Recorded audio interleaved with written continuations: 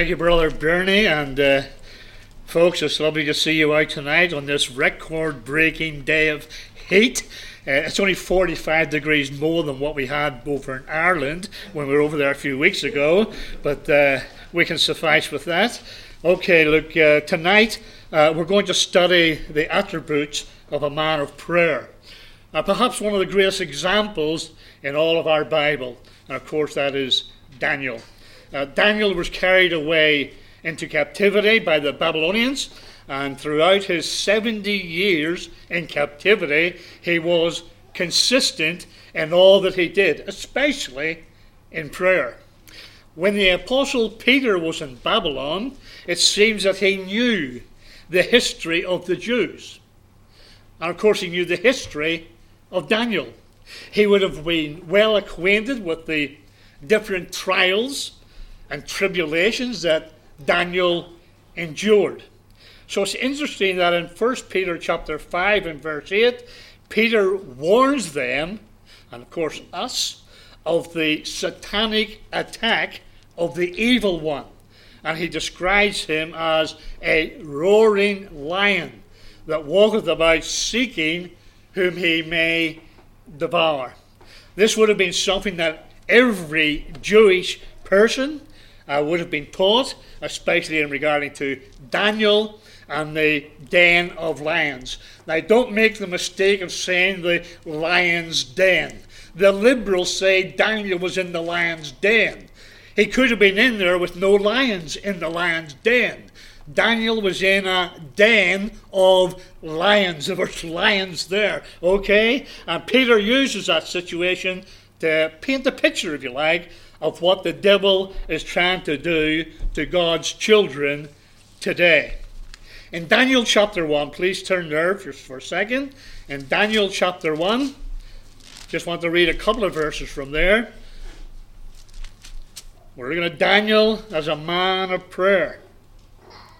In Daniel chapter 1, we read that Daniel and his friends, Hananiah, Mishael, and Azariah, were children. Look at verses 3, 4, and 5. And the king spake unto Ashpenaz, the master of the eunuchs, that he should bring certain of the children of Israel, and of the king's seed, and of the princes, children in whom was no blemish, but well favoured, and skillful in all wisdom, and cunning in knowledge, and understanding science, and such as had ability in them to stand in the king's palace. Boy, that's quite a list for these young people to be involved in. Knowledgeable, understanding science, had to have a good countenance and so forth, and whom they might teach the learning and the tongue of the Chaldeans. Verse 6, and among these were of the children of Judah, Daniel, Hananiah, Mishael, and Azariah. And so these three young people were called in before this eunuch, and they had to train for 3 years. 3 years nourishing them up. Now that would make them, most commentators believe, that these young people would have been 15, 16, 17 years of age. And at Daniel's death, which was approximately 70 years later after the captivity, Daniel would have been somewhere around 85, 90 years of age.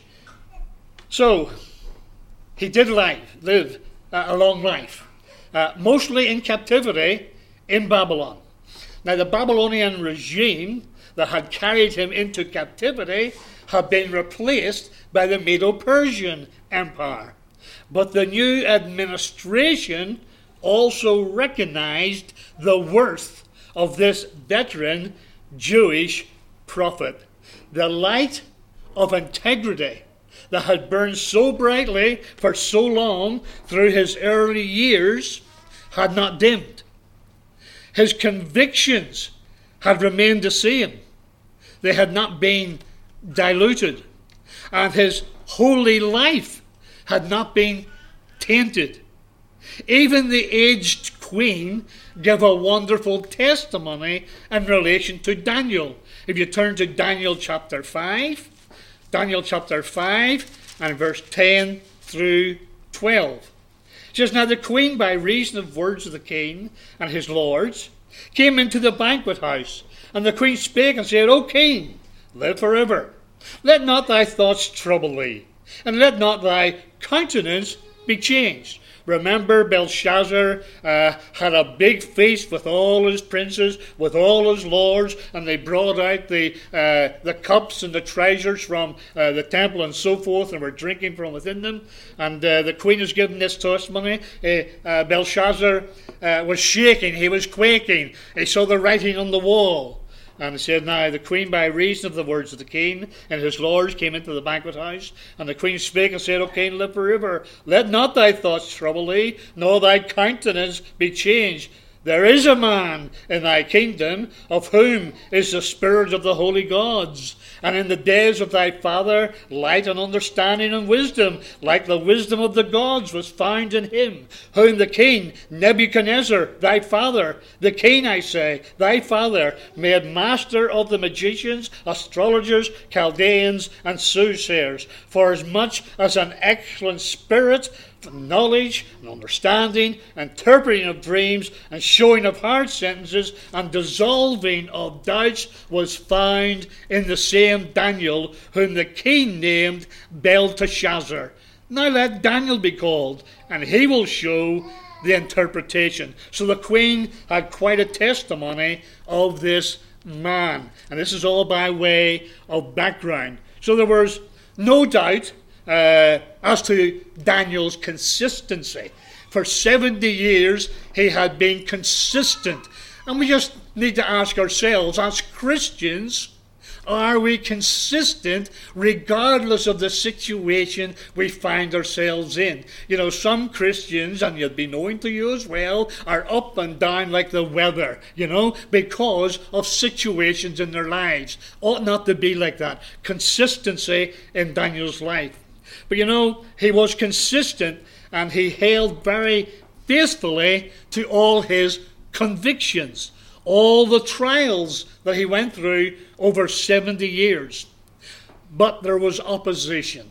There's always opposition, folks, when you remain steady. There's always opposition when you try to hold the fort. There's always opposition when you stick with the stuff, isn't there? There's always opposition when you are consistent. And then we see the conspiracy. Now, if you're collecting these C's, we've looked at convictions very quickly. We're going to look at consistency in a minute. But conspiracy, chapter 6 and verse 4. Now, I need to get through this fairly quickly, so hopefully I'm not rushing it too quickly.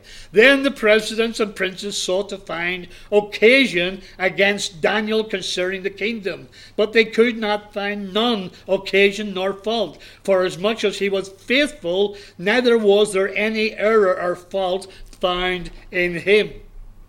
So they tried to conspire against him, because Daniel was promoted over them.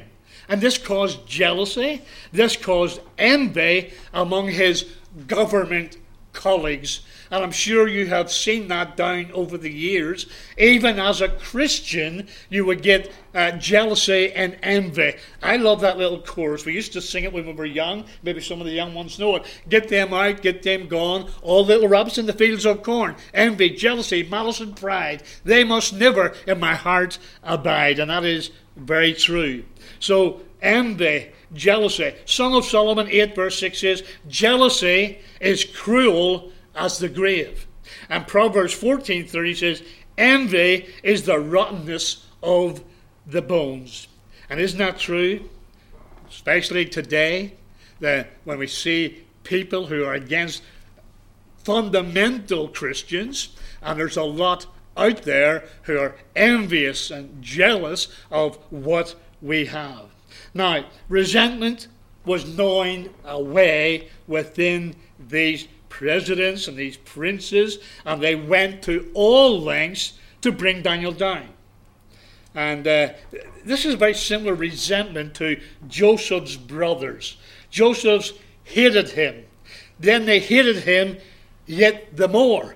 And then on further, it says, and they hated him yet the more. So that's yet the more than the more. So he was well hated by his brothers. There was resentment, there was jealousy, there was envy and anger against him. And so resentment was gnawing away within these presidents. Were trying everything to bring Daniel down. So this conspiracy went on for some time. And again in Peter, 1 Peter chapter 2 and verse 1, it says, now remember, Peter was in Babylon. Read the epistle of Peter. Wherefore, laying aside all malice and all guile and hypocrisies and envies and all even speakings, as newborn babes desire the sincere milk of the word. Perhaps again he was thinking of Daniel and all the opposition that came against Daniel. He was in Babylon. He was there preaching the word of God. He was teaching. He was setting up churches. And here he was speaking to these people, said, beware of the devil. You know, he walketh about as a roaring lion. Thinking back to Daniel, perhaps again thinking of Daniel with the malice and the guile and so forth. These other presidents instituted, if you want, or initiated what we would call today a witch hunt. A witch hunt. The princes were also involved. But these 122 men could not find anything against Daniel. I just thought, well, how would we stand up? How would we stand up if 122 of our associates tried to find some dirt against us, tried to find something that was unworthy of Christ in our lives, tried to find something that was not right as far as our profession of faith was concerned? All these 122 could not find a thing against Daniel. They would have checked in his financial dealings. They would have checked to see if he was honest or otherwise. Maybe they'd check to see if there was some maladministration. Oh, the king's getting too much money. I'll put a little bit away in Switzerland somewhere, keep something for myself, and maybe maladministration, whatever the case might be. Maybe he was taking bribes. Daniel, here's some money, make sure that I get this, that, or the other. But nothing was found out in Daniel's life. He was above reproach. The man of God was totally transparent, we would say, honest to the nth degree. He was neither careless nor crooked. And in an age when many were dishonest and hypocritical, Daniel stood out as one in a million. Folks, how would we measure up in these days? Would we be able to open up our tax returns, open up our Bibles, or open up our hymn books, or open up our diaries, and open up every little secret book that we have, and would it pass the test? You know, they try to discredit Daniel, and even in his religious life. Look at verse 5 of chapter 6. Then said these men, we shall not find any occasion against this Daniel. So they kept searching and searching when they knew that he was a man above reproach. It says, except we find it against him concerning the law of his God. And of course they could not fault any of that either. But what they did was something underhanded. In verse 7 it tells us that they went to the king. It says, this is what they said to the king. All the presidents, now Daniel was not there, so that's a lie from the start. All the presidents of the kingdom and governors and the princes and counselors and the captains have consulted together to establish a royal statute, and to make a firm decree that whosoever shall ask a petition of any god or man for 30 days, save of thee, O king, he shall be cast into the den of lions. And here we have these men going behind Daniel's back with this conspiracy. What a terrible situation. But Daniel was consistent. How much, or should I say, how little does it take to keep us from praying? You see, verse 10 tells us that Daniel, let me read it. Verse 10 tells us that Daniel still continued consistently. Now, when Daniel knew that the writing was signed, see, they flattered the king. They came in with this decree, and the king signed it. Now, when Daniel knew that the writing was signed, he went into his house, and his windows being opened in the chamber towards Jerusalem, he kneeled upon his knees 3 times a day and prayed and gave thanks before his God, as he did aforetime. Now, Daniel was not trying to make a statement here. He was not just trying to embarrass the king. He was not just going to do this because he said, well, I'll show them what to do. No, the Word of God says that it was his habit. It was his hap. This was something he happened to do every day, as he did aforetime. This was his routine, folks. He went to prayer 3 times a day. And regardless of the situation, even when death knocks at the door, Daniel was consistent. How consistent would we be?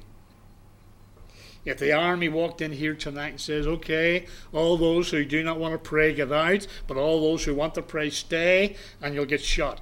How would we react to a situation like that? This is virtually what is happening. Those who disobeyed the king was going to be thrown into the den of lions, just similar to the firing squad. In fact, even worse. You'll be torn apart by ravaging lions. Okay, so verse 10 says that he did, as he did aforetime, his routine.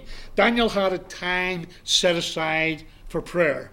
And whether things were going well or not so well, Daniel was consistent and going before the Lord in prayer. Doesn't take much to keep us from prayer sometimes. And I'm not here to point the finger or to make people feel embarrassed, but you judge yourself.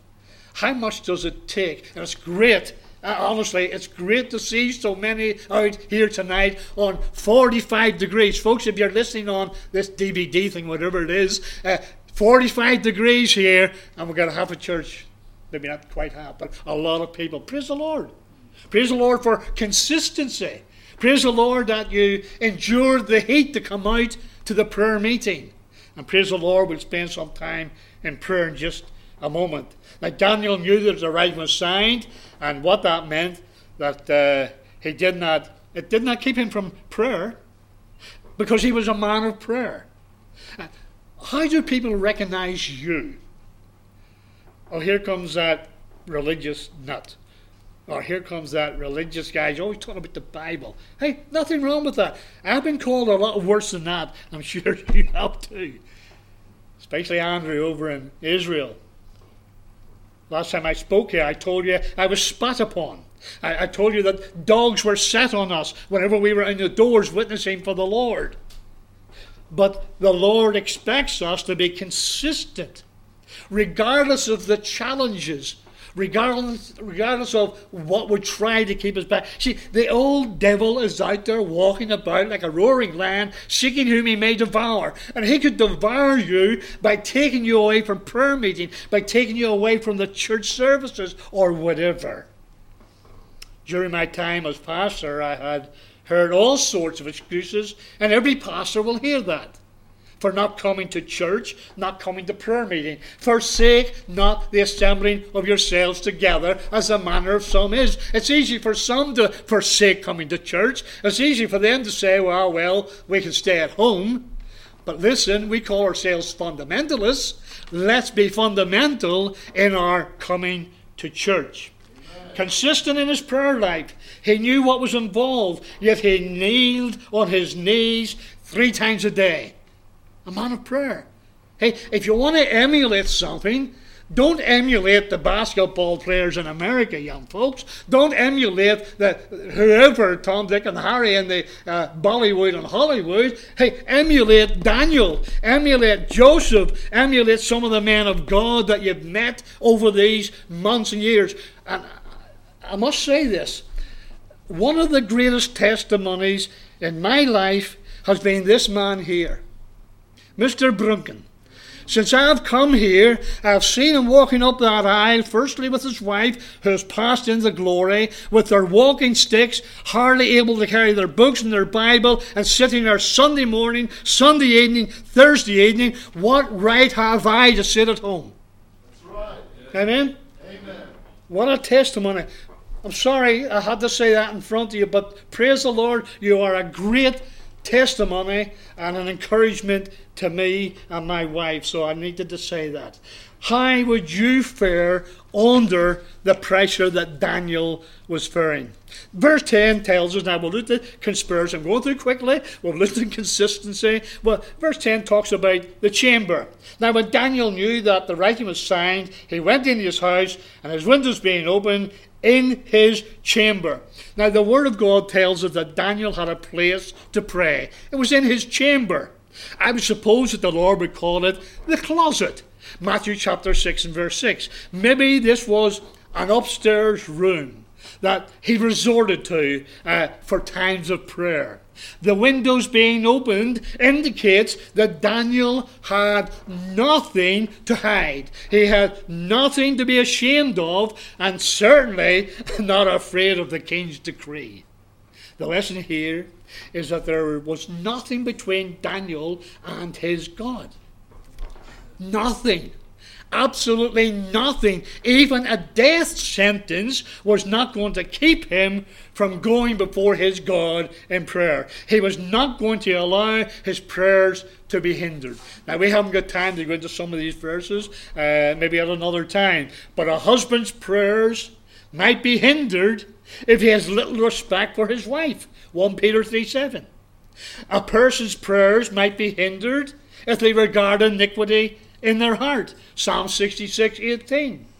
A person's prayers might be hindered if they ask amiss to consume it upon their own lust. James 4:3. But Daniel opened his windows and prayed to the God in heaven with nothing between. There was nothing that stopped him from going straight into the presence of God. There was no sin in his life. There was nothing he had to come out of the closet about. Everything was open. His life was transparent, and he could go straight to God 3 times a day in prayer. Nothing between. No hindrances. No iniquity. No asking to consume it upon his own lusts. No fear. No shame. And you can turn to verses in relation to all that. May it be that when we go to prayer, that the windows may be open, that we might have a clear sky, as it were, between us and God. There was a conspiracy against him, but he was consistent. He retired to his chamber, his closet, with great conviction. And then verse 10 teaches me about confidence. Now, when Daniel knew that the writing was signed, he went into his house, and his windows being opened in his chamber towards Jerusalem, he kneeled upon his knees 3 times a day and prayed and gave thanks before his God as he did aforetime. I believe we see, when we read these words, towards Jerusalem, Daniel was laying hold of Scripture.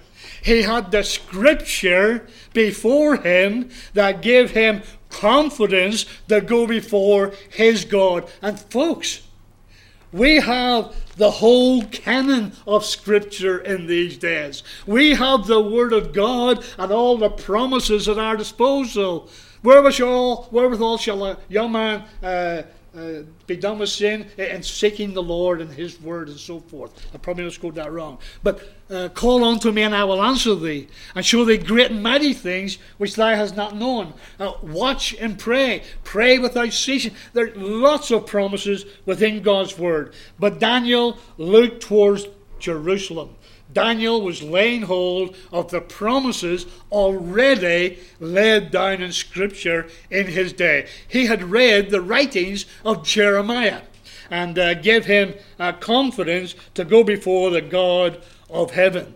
Now, some years earlier, approximately 400 years earlier, Solomon, in 1 Kings 8, again we haven't got time to turn to these folks, but 1 Kings 8 verses 44 to 53, over and over again, Solomon says, "Hear thou their prayer." He was talking about a future time when the children of Israel would be in captivity, and when they would turn to their God, he says, "Hear thou their prayer." And so Daniel was laying hold of that exhortation. He was laying hold of Jeremiah's promise, because Jeremiah prophesied that the children of Israel would be in captivity for 70 years, and then we have Daniel going to prayer in relation to these promises and exhortations.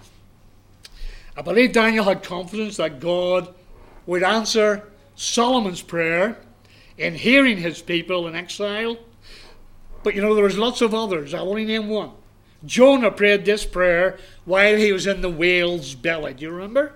Jonah chapter 2 verse 4 says this, "Then I said, I am cast out of thy sight, yet I will look again towards thy holy temple." How did he do that, brother, when he was in the whale's belly? He was looking towards the holy temple, looking towards Jerusalem and so forth. Again, that word again comes up, and it indicates that even Jonah had a prayer life.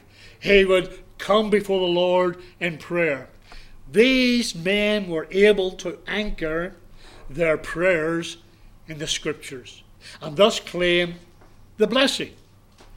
Daniel did this when he laid hold of the prophecy of Jeremiah. Jeremiah 25. We'll turn to that one. Jeremiah 25 verses 10 and 11. It says this, "Moreover, I will take from them the voice of mirth and the voice of gladness, the voice of the bridegroom, the voice of the bride, the sound of the millstone, and the lights of the candle. And this whole land shall be a desolation and an astonishment, and these nations shall serve the king of Babylon 70 years. What a prophecy. So here Daniel would have read this, or he would have known about this, or he would have heard this somehow, that Jeremiah had said this and then penned it, and so he was laying hold of this prophet's prophecy about 70 years in Babylon. And of course Daniel laid hold of God in relation to this, and he insisted that the time had come for God to end the captivity. Read chapter 9 verses 1 to 19. All this was based on the confidence he had on God's word. Can we go before the Lord tonight in prayer based on the confidence we have on the word of God and the promises that it gives us, that he will answer, that he will take care, that he will undertake? Can we go with confidence knowing that God will answer our prayers? Daniel did. What's the difference today? God is immutable. God never changes. God's word has promised. And so when we go to prayer, we ought to go to prayer with the confidence that God will answer our prayers. Daniel was not nervous. He was not agitated when he went to prayer. He was very composed. He kneeled down and on his knees 3 times a day. I hope and pray that when you go to prayer, it's not through a wrong fear of God. Our God is an awesome God. We know that. Our God is a consuming fire. We know that. But we are the children of this loving God. And he loved us so much that he gave his only begotten Son for us. And we have the confidence that we can have composure in our prayer life. Daniel kneeled down 3 times a day and prayed and gives thanks, as he did aforetime. A man of prayer. He was praying to his God, his all-powerful God. Now, we do not have time to go into the postures in prayer, but Daniel kneeled on his knees, chapter 6, verse 10. Stephen kneeled on his knees, Acts 7:60. The Lord Jesus kneeled, Luke 22:41. Solomon kneeled, 2 Chronicles 6:13. Abraham stood, Genesis 18:22. David sat, 1 Chronicles 17:16. Jesus fell on his face, Matthew 26:39. Kneeling is not a prerequisite for prayer, but it's certainly a sign of respect. It's certainly a sign of reverence. It's certainly a sign of humility. Paul, Acts 20, Paul, Ephesians chapter 3, speaks of humility in prayer. 3 times a day speaks of continuance, a state of remaining in the operation of your life. Continuation, constantly, commitment, 3 times a day teaches us the importance of regular appointments with God at the throne of grace. And to me, it doesn't matter if you pray once, twice, or 3 times, or 10 times. You need to be consistent. You need to be constant. You need to have that commitment to go before God in prayer. Psalm 55:17 says this: "Evening and morning and at noon I will pray and cry aloud, and he shall hear my voice." 2 Timothy 1:3 says this: "Without ceasing I have remembered of thee in my prayers, night and day." Whether it be Daniel, David, Paul, they all teach us by example to avoid the haphazard, irregular approach to prayer. Whether we pray once or twice or 3 times a day, continuance, consistency, commitment is the thing. In conclusion, Daniel, his so-called crime, was reported. And it seems that Darius, perhaps with all the legal minds at his disposal, were consulted to try and set him free, but to no avail. Daniel was destined for the den of lions. The king then made what I believe to be an amazing statement. "Thy God, whom thou servest continually, he will deliver thee." Does the world see that we are serving God continually? Does the world see that our God will answer our prayers? The word I'm thinking about here is continually. This king, King Darius, could see a man with a great testimony, "whom thy servest continually." I believe this included his prayer life. The one whom Darius described as "thy God" in verse 16, Daniel described as "my God" in verse 22. And his God intervened. Daniel's God intervened, and the king's seal could not keep the angel out. But just as the Roman seal could not keep the Lord Jesus Christ in. Doesn't matter if there's a seal to keep you in. And it doesn't matter if there's a seal to keep people out. Our God is above human intervention. Daniel was released from the den of lions, and the judgment of the king, which was based upon lies and attributed to believing his consorts, Daniel was released. And those who stood against him reaped what they had sown. They and their families suffered the consequences of their sin. Convictions, consistency, closet, composure, continuance. Dare to be a Daniel. Dare to stand alone. Dare to have a purpose firm. Dare to make it known. Let's pray. Our God and our Father, again we give thee thanks for this short lesson on prayer. We pray, Lord, that each and every one of us might take note of the examples that's been recorded for us within the Word of God. We thank you for men like Daniel, men like Joseph, men like Noah, and many others in the Scriptures who were men of prayer. And Father, in these days it seems that there is a dearth in the land for prayer. And our Father, we do pray that as a church here, and we're so very thankful for it, a fundamental independent Baptist church that has continuance, that has commitment, that has convictions in relation to prayer. We do pray, Lord, that you might just later on draw us out in true, fervent, believing prayer, because we know that avails much in thy sight. We ask thy blessing upon thy word in our Saviour's precious and worthy name. Amen. Amen. Thank you. 363. Thank you, Benny.